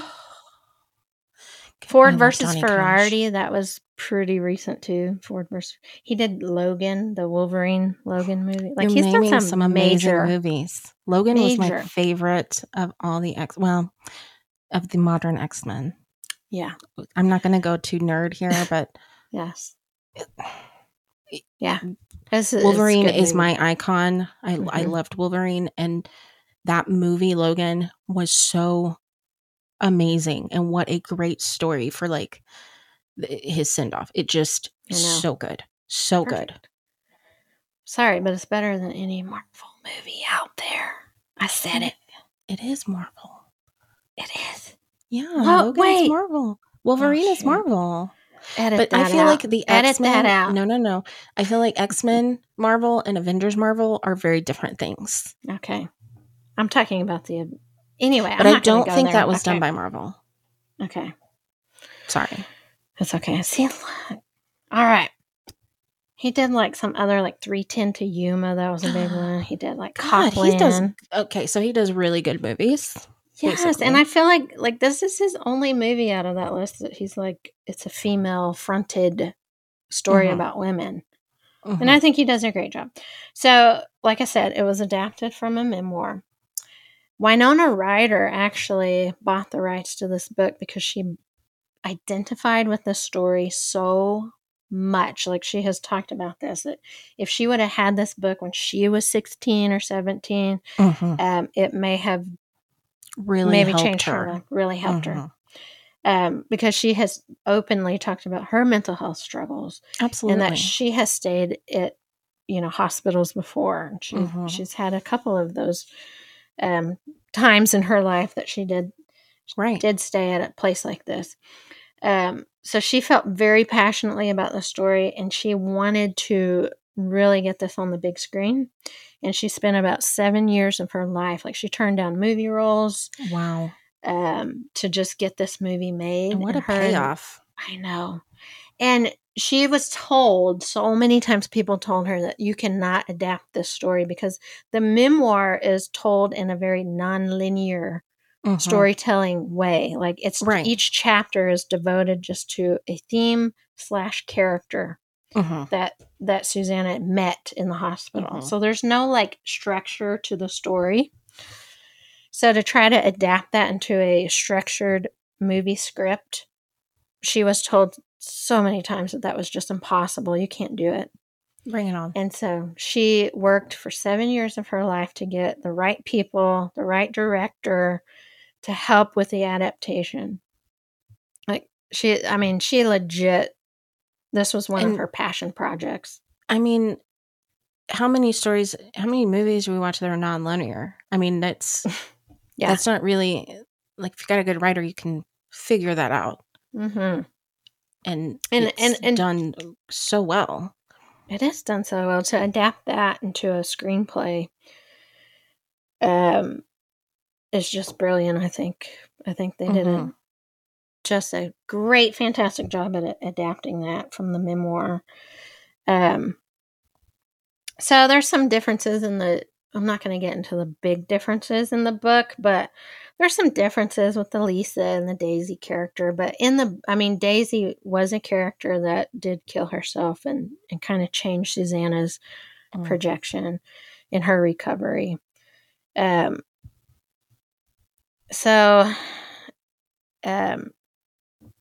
Anyway, what was I going to say? Yeah, there you go. Yeah. There's Girl Interrupted. Well, I think that was a great explanation of it. And it just, for the time, we'd seen some movies that really portrayed some mental health issues, but not really in this light. And I think it was really important for others to see that and see that here's this woman that's not quote unquote crazy, but she struggles with some things that might need extra attention. And how many people on this planet are like that? And not to mention the mental health system in our country. It just is so different, and not as accepted as regular healthcare. I mean, if you break your arm, you're going to go to the ER. If you are having a mental breakdown, what are you going to do? People are going to call you crazy. You really showing that you have to take care of yourself in different ways. Yes. And up until this point, I just don't think there was a story on the big screen that dealt with women, young women, again, mental health issues. And I think one of the ways this movie just was so impactful is, I just think women of our age at the time, when we were, 16, 17 years old, watching this, we identified with this story because, I struggle with mental health issues. Absolutely, me too. And then, gosh, watching this in 1999 and then having life happen, and we're sitting here in 2023, how much more identifiable this story is. Absolutely. Well, and you see different things and different characters. You see that some of them have dealt with abuse, some of them have dealt with real internal hatred, or some of them are dealing with, some compulsiveness. And really, when they're talking to her about, she's sitting there and they're like, well, what about your promiscuity? She's like, well, when has that been a word used for men? Exactly. I'm promiscuous because I hung out with my boyfriend and then I kissed an orderly. Like, that makes me promiscuous. Yeah. These things are just really important for people to see, because how many women were thrown into these mental facilities because they disagreed with their husbands or their family, and they weren't doing what society wanted them to do. I mean, so they're crazy. That was a legit practice going back, like way, way, way back. The history of throwing women into psychiatric hospitals just because they stood up to their husbands, or they were a little bit different. I mean, especially gay women too, exactly. like just being thrown into conversion therapy. Yep. You could go on with that, and then you see these things and you're like, well, they are crazy, they're acting this way. Okay, you look at the medications. If you give an antipsychotic, if you give a person who's not psychotic an antipsychotic, they're going to be psychotic. Just really that whole manipulation of the system, making it work for certain people, right, is really portrayed well in this movie. I think so too. And I think so too. Now, Lisa's character, yes, she is a sociopath. Yes, she is. But there's other characters you're like, why are they in there? Why are you in here? I think, like, with Lisa's character, maybe one flaw of the story or of the movie, I don't know if this is a flaw or not, but Lisa just remains a complete mystery because we don't really know her past and where she comes from. Like, we have zero history about her character. That's what as I was watching, I was taking some notes, and I said she's a very complicated character because she's smart, street smart, and book smart, but she knows how to manipulate people to make them hear her. And I feel like she puts on a front because she's defensive, and it probably is a trauma response of some sort. We don't know what that trauma is. We don't, but it must have been bad. It had to be.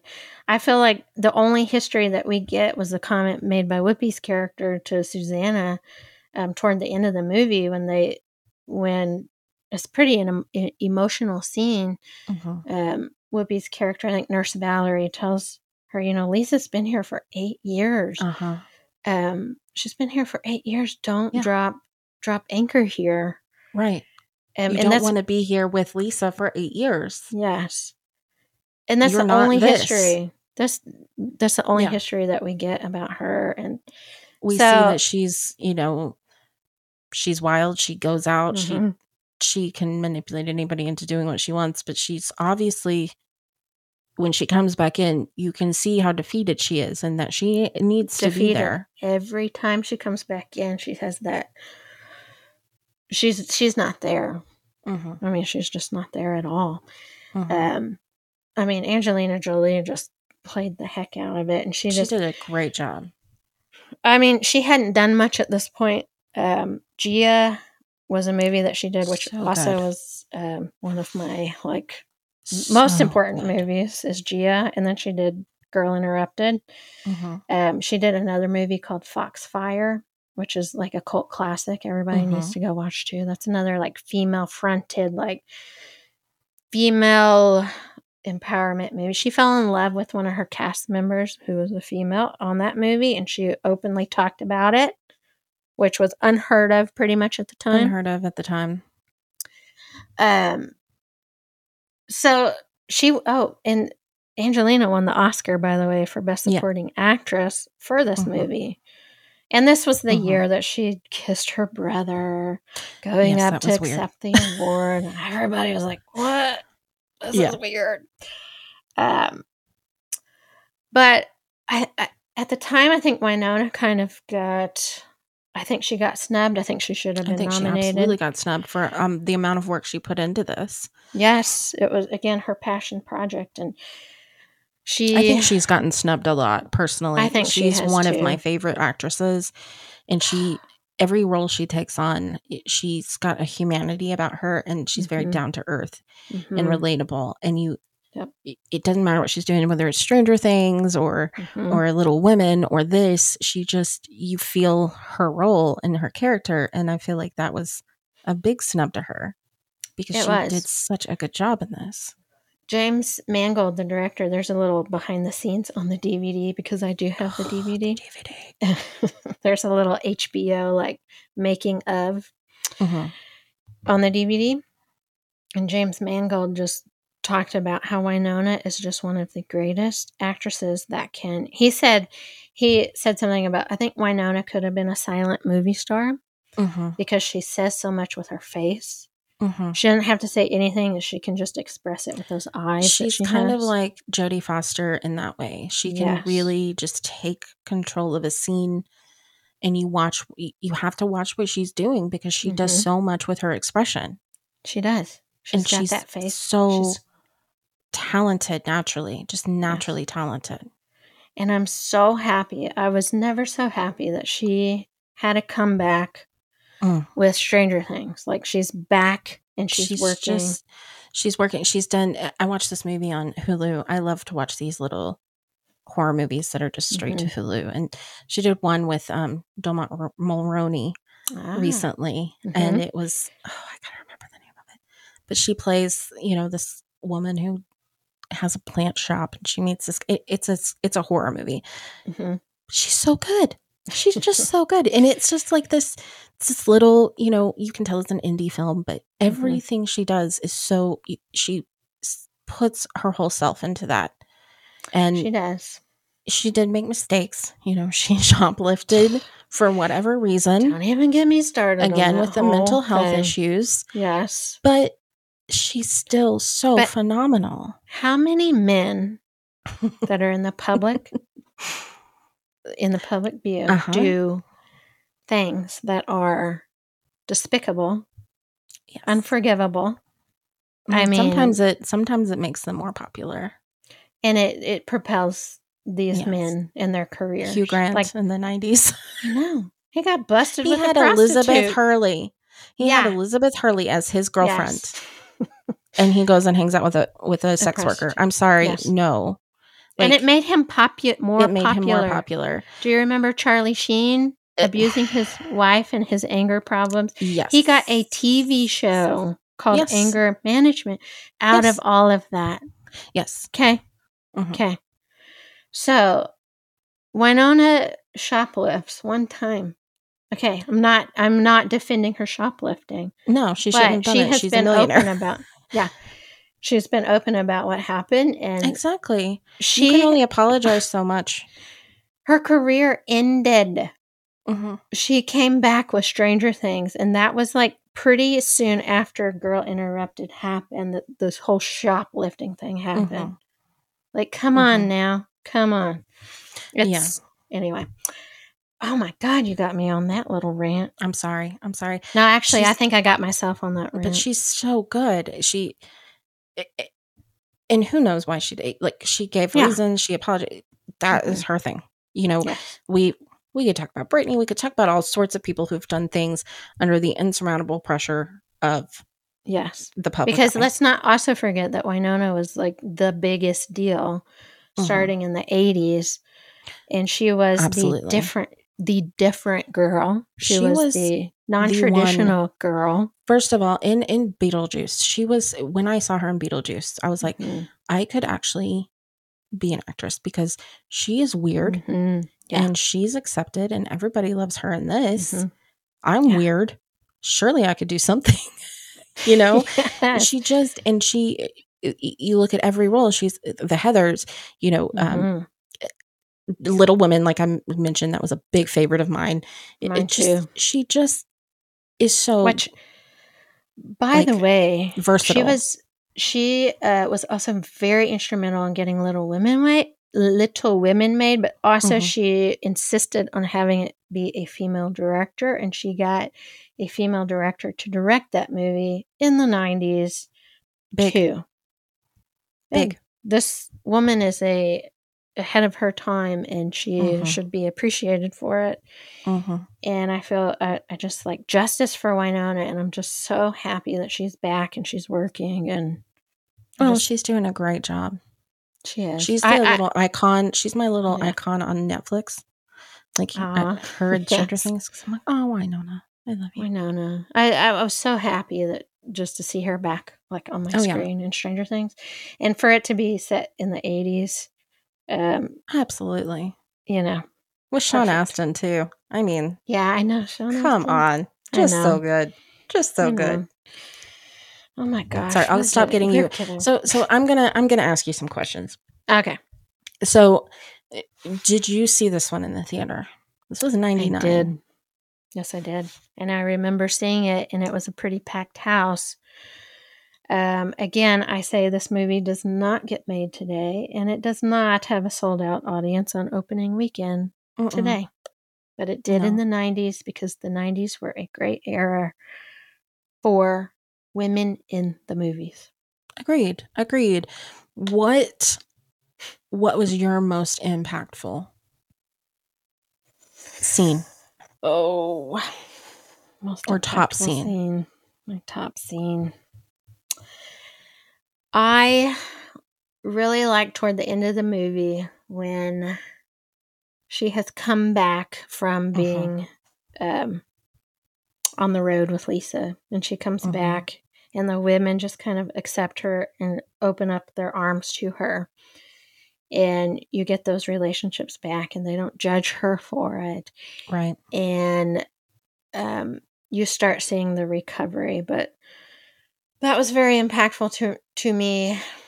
And then I loved also toward in the middle of the movie when everybody's getting along. It seems very happy. It seems they're getting along. The women are getting along, and Lisa comes to get her from her room, and they go down and they break into the basement, and they have bowling alley. They're bowling, and you have like that Aretha Franklin song in the background, like the nighttime is the right time. Yes, with that song.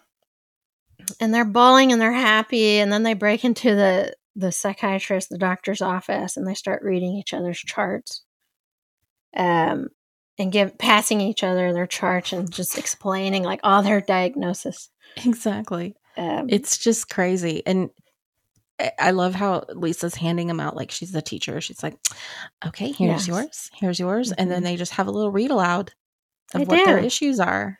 And they read it, like Susanna goes into like what the doctor says about her, and you have Lisa's character like, well, that's everybody. Like that's everybody. Right. You know, you're not that different. Yeah. You're not different from us. That's everybody. You're not different from everybody else outside in the outside world. I love that. I love that whole segment of the movie. I think it's very important part of it to drive the plot forward, because you see what they make of their own and what they make of each other's diagnoses, and you're like, okay, they're starting to come to terms with this a little bit. And I think it was important too that they were keeping the diagnosis from each patient, because it wouldn't help their recovery. And I don't agree with that. I feel like you have to know what you have. You have to know what's going on.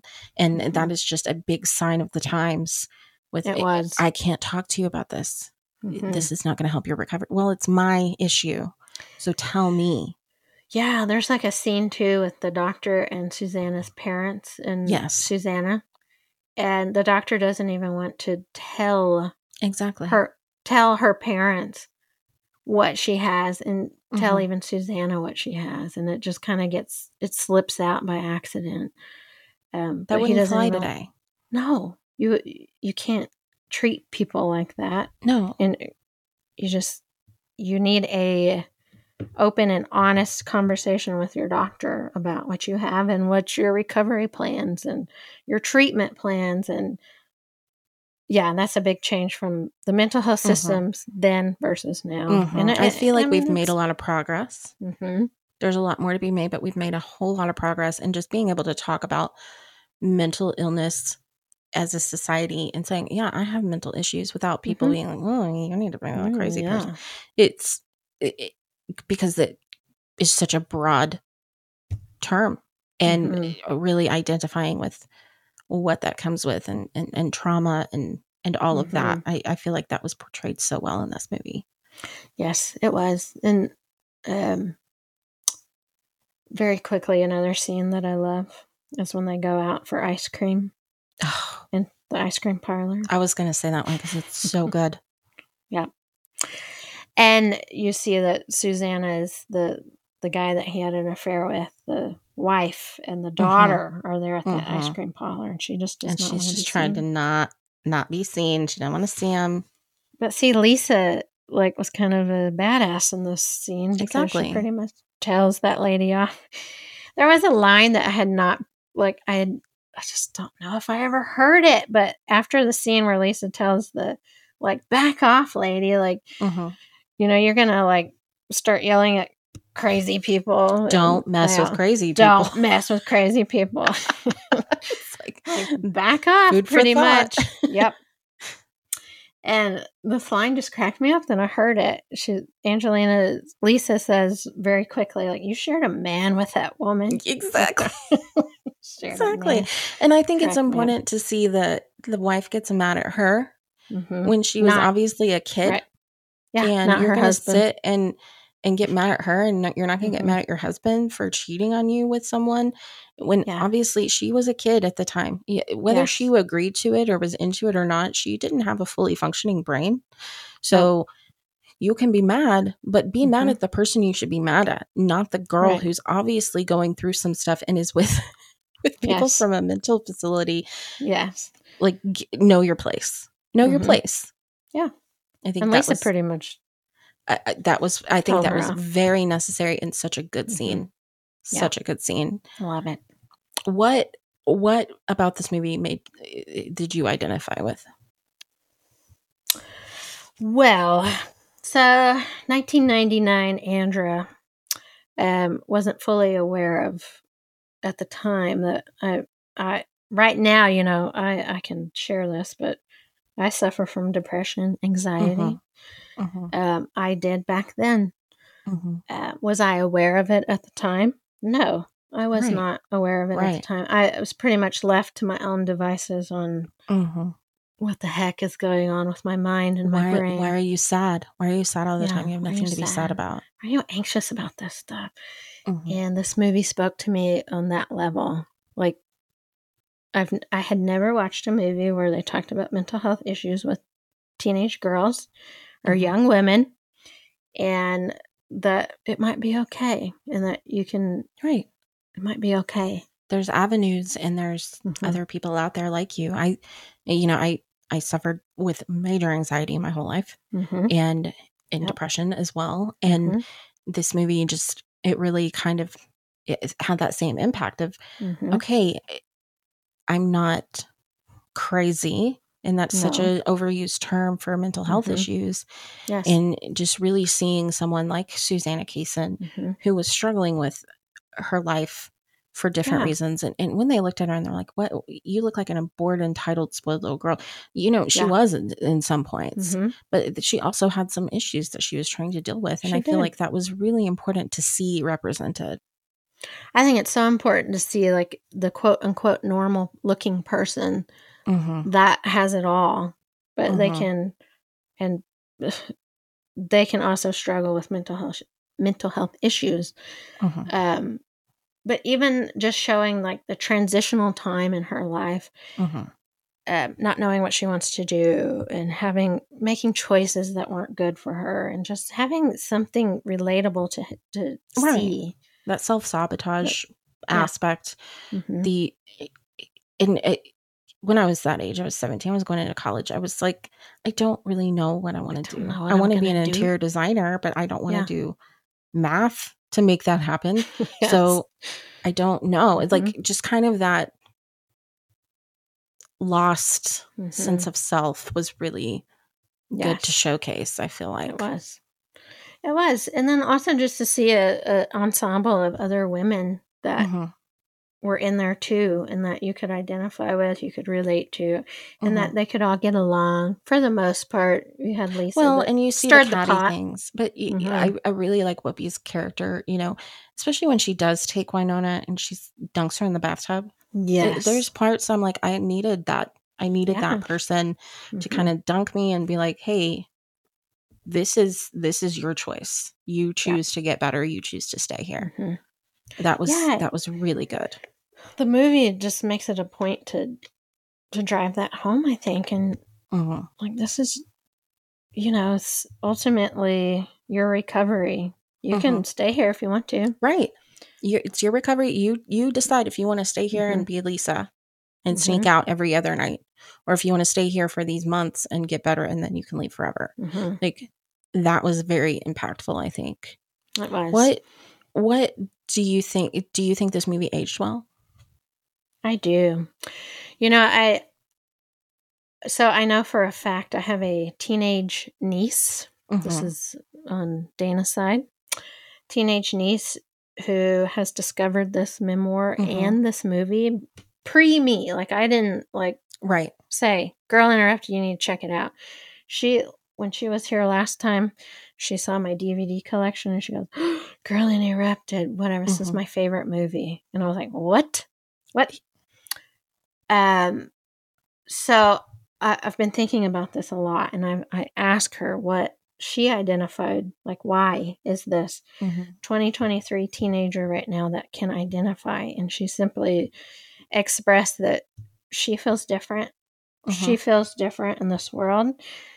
2023 teenagers have a much better handle on mental health issues than we ever did. They do, in 1999. they're exposed to it, and they're taught that it's okay to be accepted with these mental health issues.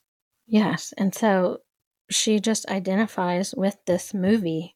And she even said, Winona Ryder is my favorite actress. And she is a teenage girl that has discovered this. And she said all her friends have discovered this too. I don't know if this is good or bad, but I think it's good. I think it's really good. Because I think it's they're good because it will about get a conversation. Exactly. It gets the conversation going. And if you don't get the conversation going, you don't find out anything. Our age group, we were at this time left to our own devices, and I'm not blaming anybody, but there's not blame. I think it's just the way everything was structured. It was a stigma attached to mental health issues in the 90s. It just was. And if you felt different, if you felt off, if you felt sad, if you felt anxiety, we didn't have a safe space to talk about it. And this movie came along and created this safe conversation. Conversation about it, and a safe space to just identify and talk about it. Exactly. And this memoir and this movie did it. I think it was very, very powerful. And I agree. Our kids today are very much more accepting. They're much more knowledgeable about what is going on. And I feel like a lot of that has come out of people like us who we didn't have that outlet. We didn't really know what to do, and really kind of figuring that out along the way and saying, hey, our kids don't need to have the same experience. And that's not blaming anybody. That's not blaming our families. That's not blaming our parents. That's just saying that's the way our society was structured. Just, looking back, seeing different things, it's like, I probably should have for different reasons. But you also, even if you were encouraged to go to these things, there was just the heavy stigma attached to it. And you didn't want people to know you were going. You didn't want people to know that what was going on behind closed doors. And just really understanding that there are other people that can relate to this is huge. Just back to that whole representation thing. Yes. You see it, you're going to feel okay with it, And I think that was a big part of it. I think so too. And I just applaud Winona Ryder for working so hard to get this, because I think she knew that this would resonate. And I'm not quite sure if she knows that this story is just still resonates in 2023 with young girls, especially. It does. Winona, if you're listening, thank you. I'm sure she's listening. She's a subscriber by now. I mean, come on. Absolutely. I mean, why wouldn't you? Come on, Winona. Listen to us. We love you. We love you. A lot. A lot. And I love Angelina Jolie also. I think it was, okay, after this, I'm going to shut up. But, okay, no. You had Angelina Jolie, who was openly talking about being bisexual. And so I have this quick story. So around this time period, remember Hastings? Yes. Okay. Hastings was many heaven. movies from like I rented them, but I like snuck them. They were movies I probably wasn't supposed to be watching, but I was like, it's a foreign film. I got to figure out what is going on. Yeah. Well, also Hastings had magazines and books and whatnot, and I was a big Entertainment Weekly reader. It was. So on Sundays after church, right after being, indoctrinated at church, I would go to Hastings in the afternoon. And I grabbed my Entertainment Weekly for the week, and Angelina Jolie, it was the Oscar edition for this movie. So I opened it up, and there's Angelina's beautiful, different, lovely face that just like captured me from that second. We're like, oh my gosh, Angelina. And then in this magazine article, she talks about her relationship that she had with the woman, how like she felt and how she just fell in love with her. And I had never, like, up until that point, I'd never had anybody like put that into words. I didn't have language to even identify how I was feeling at this time. And I read that article, and that changed. I mean, it was just like it's kind of like a light bulb moment, an aha moment. Yep. And so Angelina in Girl Interrupted, Winona Ryder in Girl Interrupted, Clea Duvall, all these ladies, this movie was everything to me. Well, it's a very, very great pick. And I won't say that it's an uplifting movie, but there are definitely parts in it where you find yourself laughing because you're like, I get that. But it's still it's such a powerhouse film. So you should definitely see it. And I think it ends on a hopeful note after some heavy stuff. Again, this movie, if you're going to watch it, just trigger warning. There's a lot of heavy stuff in it, but there's some great moments of levity. It's hopeful. I think it's a hopeful movie. It is hopeful. It does end on a hopeful note. She leaves and she's like, well, my diagnosis is officially a recovered borderline, which we know that's not really a thing, but she gets out and she really is working toward her recovery with what that means to her. And I think that's really powerful in that moment. There's a line at the end of the movie that she says, I think she says something like, crazy is being broken, or it's just you and me amplified. Yeah. I love it because you can call anybody crazy, but it's really in the eye of the beholder. What is normal? What is crazy? You don't really know. And with everything that people go through, it's so good to see that represented, I feel like. Yep. Agreed. So really quickly, what did you think of, and we kind of talk about this, what was your thought of my pick this week? Moulin Rouge. Shelley, I mean, like I said, this is kind of, we already talked about this, but it's okay.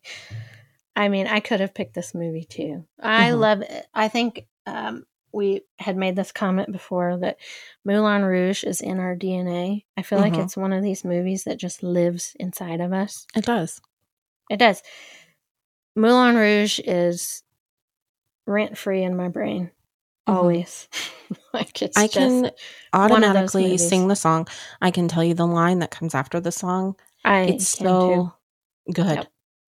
It's so good. Amazing. And rewatching it again, I appreciate this movie so much because I miss movies like this. And Elvis was good. It was fine. But it's no Moulin Rouge. Moulin Rouge was such a production. And same with Romeo and Juliet. A stage production. You could have gone into a theater and watched it and been just as blown away. It looks gorgeous. It is a beautiful I'm going to stress this probably in every podcast that we do, that movies look like crap these days. And when you go back and you watch movies, but not all of them, a lot of them don't look the same because you don't have the practical effects. No. When you watch Moulin Rouge and you're different. Like, God, this movie looks so beautiful. It's a gorgeous movie. Gorgeous. What did you think of Girl Interrupted, Shelley?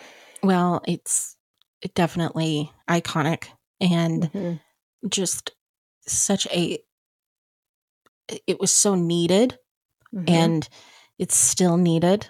You know, I feel like it was just a very strong, powerful movie for those who had had any kind of brush with mental health experiences of any kind, be it with a relative, be it with yourself, be it with anybody, and just really seeing that, you know, if you're talking about a mental facility, it's not a nut house. That's not what it is. There are people, and each person has a story, and it's very important. You can find that those are more relatable than you would like, but they're there. Yes. And the cast is unbelievable. The cast is just stacked. And mental health is not. It's not a stigma. It shouldn't be stigma. You should seek treatment. You should. It's another branch of the healthcare, you know, facility. Like, it's just part of it. And you know, we need to have more films like this that showcase that and really allow for more inclusivity with mental health. Agreed. There's no other film like it, and I don't think there has been another one like it. And I know people compare it to One Flew Over the Cuckoo's Nest. That was very gendered. Well, and that was a very different movie. Very different movie. Book. And a different book, too. Different movie. So, and Nurse Ratched is something else, man. Something else. Yes. And that also very accurate for the time, but very different movie, different role. Yep. So agreed. Oh my gosh, Shelley, we're at the 2-hour mark. We are at the 2-hour mark, so we're going to wrap this up. I want to know what you are watching next week. Okay, it's a tough decision, but I have decided I'm going to talk about the original Scream. The original Scream with Drew Barrymore and Neve Campbell and Skeet Ulrich and Rose McGowan. There's so many big names in this one. Yes, and I feel like this was Courtney a movie. Courtney Cox, David Arquette. And David Arquette. When you think of like meta, I think of this movie. It was one of those first that was like, we're going to poke fun at Hollywood by showing you a movie about Hollywood. It was so good. So good. And if you are in any way a scary movie fanatic, this movie is so good because it just lays out the plot points. If you haven't watched the original Scream, go watch it. Please watch it. The new ones are good, but they're good. There won't ever be an original Scream. Well, and I feel like if you watch the new ones, you have to watch the original so you know where it's coming from. Yeah. You have to know. You do. Shelley, what are you doing next week? I am also going to do a scary movie. Ooh. This movie I watched all the time when I was a kid. I was big into Hitchcock. I love Psycho, so I'm going to watch Psycho. And this movie is big for a lot of different reasons. And it was one of my favorite go-tos, you know, if you just want a good old horror movie and some weird twisted crap in between, Psycho's the one for you. And I'm talking about the original Psycho, not the Vince Vaughn remake. Right. I love Vince Vaughn, but don't remake Psycho. No. I mean, talking about men in drag too. I mean, that was a big storyline in Psycho. It was a very big storyline. I just don't think you don't get Scream if you don't have Psycho. You don't get Scream if you don't have Psycho. You don't get a lot of movies if you don't have Psycho. You don't get Silence of the Lambs. Nope. You don't get you know, there's just Hitchcock was a real trailblazer, pioneer with these kind of psychological horror movies. And this is one of my favorites. So it holds up. It's great. It holds up. Yep. It's old. It's in black and white. No, it's not scary, jump out at you scary, but it is scary in a different way. And it's just a classic. It is a classic. So good. Absolutely. All right, Shelley, I guess we should go. I guess we should wrap this up. We could go on 4 hours, but I think 2 is probably enough for this. So thank you so much for tuning in again. Thank you. Yes, we appreciate it. And if you really want to catch everything, if you want to send us some feedback, email, whatever, you can reach us at whatshewatchingpod.com. You can also email us at whatshewatchingpod@gmail.com. And check us out on Instagram at whatshewatchingpod. Follow us on Instagram, Facebook, and Instagram. Yes, please. Okay. All right, Andra. All right, Shelly. Have a good week. To you. You have a good week. Okay. Ching, ching. Ching, ching. We will see y'all next week. All right, bye.